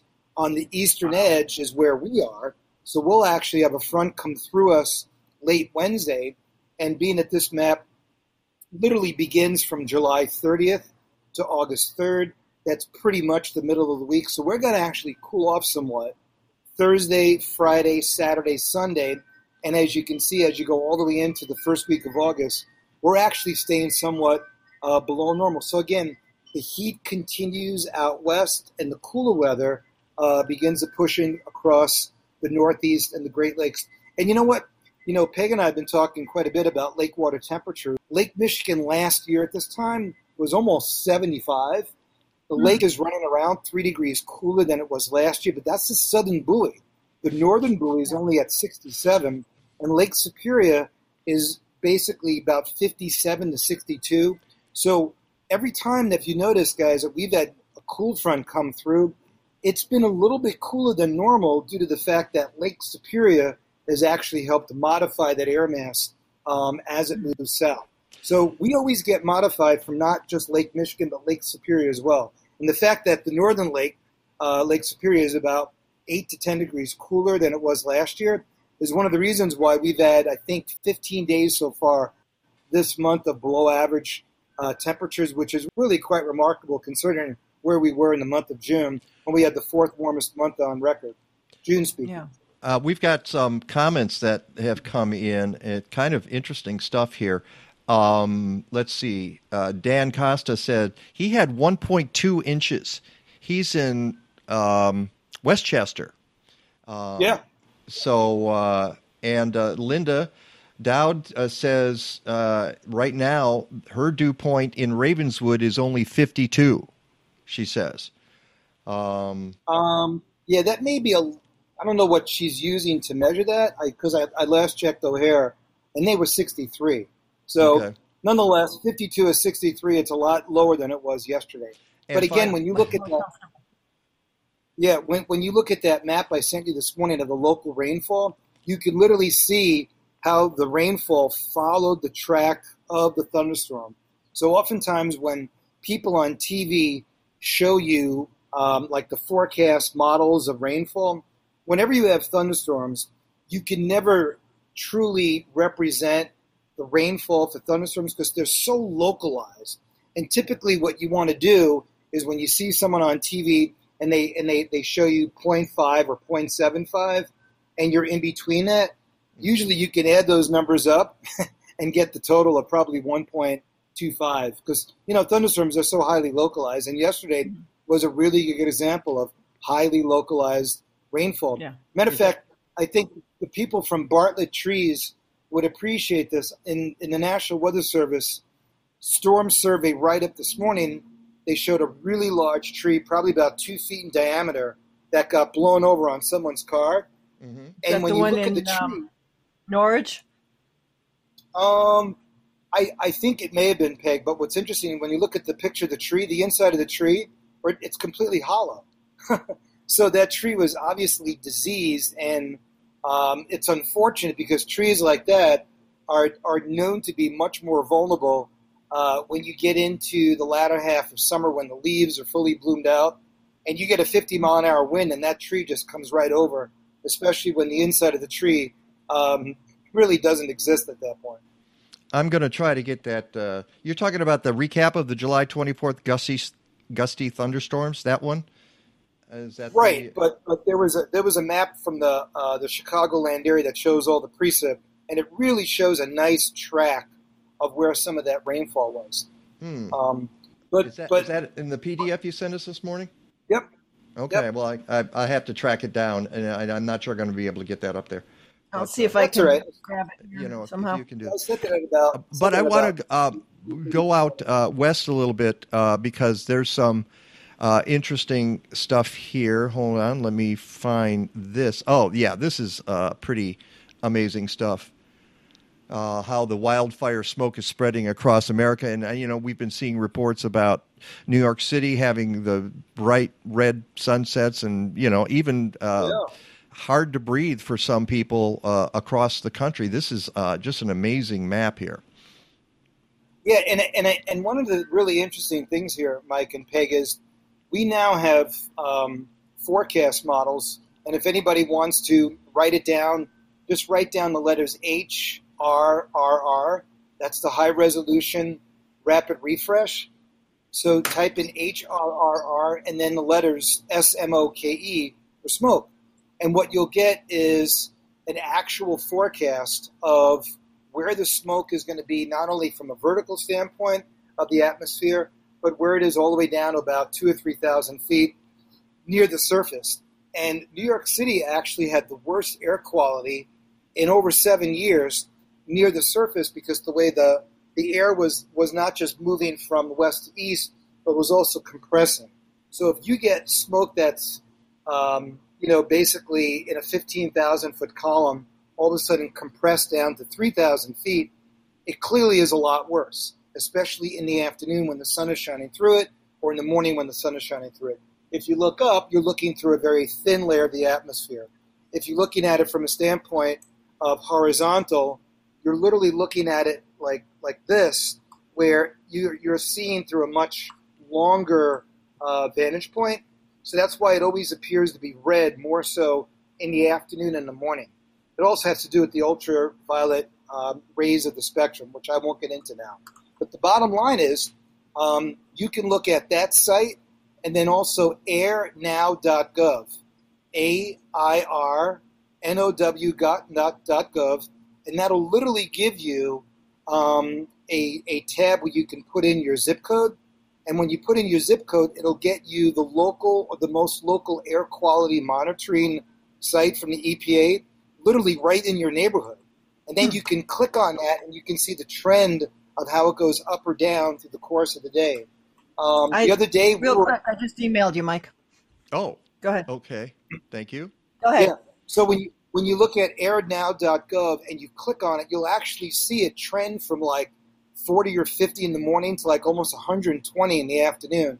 And typically 100 is unhealthy, 150 is moderate, and then 200 is literally like unhealthful, where meaning if you have breathing problems, you shouldn't be outside. Yeah. Now, today, it's a little bit sunny, and I'm actually looking at planes doing skywriting. I haven't seen that in a long time. And they're actually spelling out Geico. That's unbelievable. So other than okay, and there's a lizard on your shoulder, right? Yeah. Oh, there's your shoes. Yeah, there's my shoes. I don't know. Yeah, you probably can't see it. Other than Rick, other than airnow.gov, what were the other sites? We had somebody asking. Yeah, HRR, so H, 3 R's, and then the word smoke. And then that site will actually give you a forecast of how the smoke is. No, I think if you just Google it, Peg, it'll actually pull up the site. Okay. Yeah. I'll do a quick look at it as well. And that should actually, yeah. So if you do HRR smoke, and then you go to the GSL data visualization, that'll actually give you, there should be like 2 links there when you Google it. If you go to the second one with data visualization, that'll actually give you the forecast model. Yep, yeah. And you'll see it'll be vertically integrated and surface smoke. And you'll actually see the way the smoke moves. So we're pretty good right now, but I wouldn't be surprised by this time tomorrow you'll see the smoke from the California and bootleg Oregon fires, migrate over us. And I don't know if you guys got a chance to look at those. Yeah. So this is Mount Moran on the 16th or the 18th of June. And then the next site or the next image is Mount Moran from yesterday. And you can't see it. That's just amazing. So these sites that I sent you, this is obviously from the Grand Tetons in Wyoming. But if you go to the ones that are around the Susanville fire in California, you can actually go through that the timeline by using that orange ball at the bottom and slide back and forth. And it's almost disheartening to do so because it's like looking at the destruction of, so that you see right there, that little puff in the middle of Northern California, that's the big fire that started up yesterday. And that those 3 little white dots to the northeast of that is the identifier for Susanville. But the next few images are actually the wildfires surrounding, or the cameras surrounding that particular wildfire. And it's devastating to look at because you can actually see when you go back through the timeline the glow of the sky in the afternoon. Yeah. Clearly in the morning it's just kind of gray and black. But this is the same area that when you go through the maps have had literally 10% of the rainfall over the last 6 months. And if you remember when President Trump went out there last year and they were pleading with him for some help. All he said was, it'll get cooler.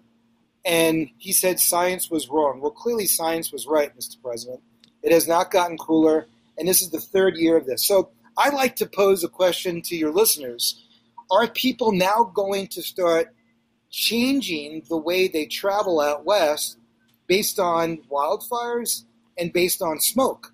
We never had to think like that, but now we are. I mean, it's one thing to go. It's one thing to say I'm not going to Caribbean in August because there's hurricanes, because we know that's what we call climate. But because the climate has become more variable, more changing, and now more violent, how is that affecting people's choices on when they travel out west? Well, and now that's economic. I'm even thinking of the Grand Lake, Colorado fire a few years ago, right at the base of Rocky Mountain National Park. Same thing. And no one goes there anymore during the summertime. Yeah, I've been wanting to go to Yellowstone for several years. Now is not the time to go out there, is it? Although they're probably getting milky. In the wintertime. Yeah, and not everything's open in the wintertime, but it'd still be beautiful. By the way, when he was looking at the maps, Casey Tomato, our friend who lives in Kansas City, just wrote, "I'm screwed." Right out there. Yeah. So we're about out of time. So wait a second before we go. This is a day late and $1 short, but Peggy sent me this. This is the stuff you were talking about for what happened in Chicago. Yeah. So those blue dots represent wind. So you can almost see the way the thunderstorm basically followed like the Kennedy Expressway and what would that be? Peterson, right? Route 14 there. Yeah. That was a thunderstorm that had pushed up to about 48,000 feet. There wasn't much hail with it, but man, did it rain hard. And the winds were generally between about 40 and about 50 mile an hour gust. The one gust that's offshore there was about 54. But again, it cleared the beaches, it cleared the sky. And I think that's one of the reasons why we have some better visibility today. But the bottom line was, this was definitely a rainstorm that was needed for some areas. But again, the areas that needed it the most, as we've seen all summer, did not get it. So as we kind of transition into the forecast, no rain today, no rain tomorrow, no rain Tuesday, no rain Wednesday, but definitely some big rains possible Wednesday night, and that's on the leading edge of the cool front. That could be a little bit more in the way of larger scale rains. And if people are saying to themselves, boy, this summer seems different where we don't get those nighttime thunderstorms developing, those nocturnal storms that kind of come through early in the morning. And the reason why is the way the ridge has pushed so far north and west, it's not able to latch on to the Gulf of Mexico moisture. So typically when you get these thunderstorms over like Nebraska, Iowa, South Dakota, 9, 10 o'clock at night, they come through here in the morning. We're not getting that this year because the atmosphere has literally been nudged so far north that the jet stream north is not linking up to the jet stream south. Who's getting the big rains this year? New Mexico and Arizona. Go figure, right? Yeah. So, wow.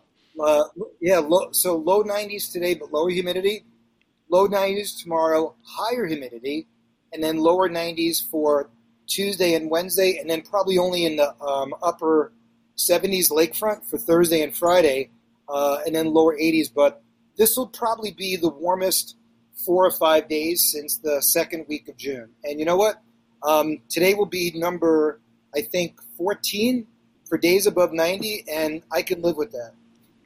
Okay. All right, Rick, thanks. I hope your back gets better. Don't go swimming too much, or maybe that will fix it. I'm not really sure. All right, you have a great week, and we'll talk to you next Sunday. Sounds good. Bye, Mike. Bye, Peg. And before we go, very quickly, we had one of our commenters online remind folks that they should go fill out our survey. We sent out a newsletter this week that a lot of folks got. We've posted it on social media. It's on the website, MikeNovak.net, right at the top of the page. We need your help in figuring out, where we go from here, and we just want to know if we're doing the right thing and you enjoy what you're seeing, how we can make it better. And that's the whole point. So we want to get as many comments as we possibly can. And Peggy, give us a shout out for SIGA as well. Chicago Excellence in Gardening Awards continues for the month of August. So you still have plenty of time for your 60-second video challenge. Get out in the garden with your phone, take some photos, take some video, put some copyright-free music behind it. 60 seconds. No free popcorn, Deb, sorry. And post it to chicagogardeningawards.org. All right, there we go. Ernest says, New York has worse air quality from the fires than we do in Portland. Exactly. Let's get out of here. I want to thank everybody who was on the show today. Boy, what a great conversation. A couple of great conversations we had with Molly Gleason and Bob Benenson talking about local food. Want to thank Edith Makra and Mayor Kevin Burns from Geneva for their conversation about climate change and municipalities. Thanks to Rick DeMille. Thanks to Lagata the cat, who did a cameo. Thanks to Basil. Yay. We need a Basil cameo at some point.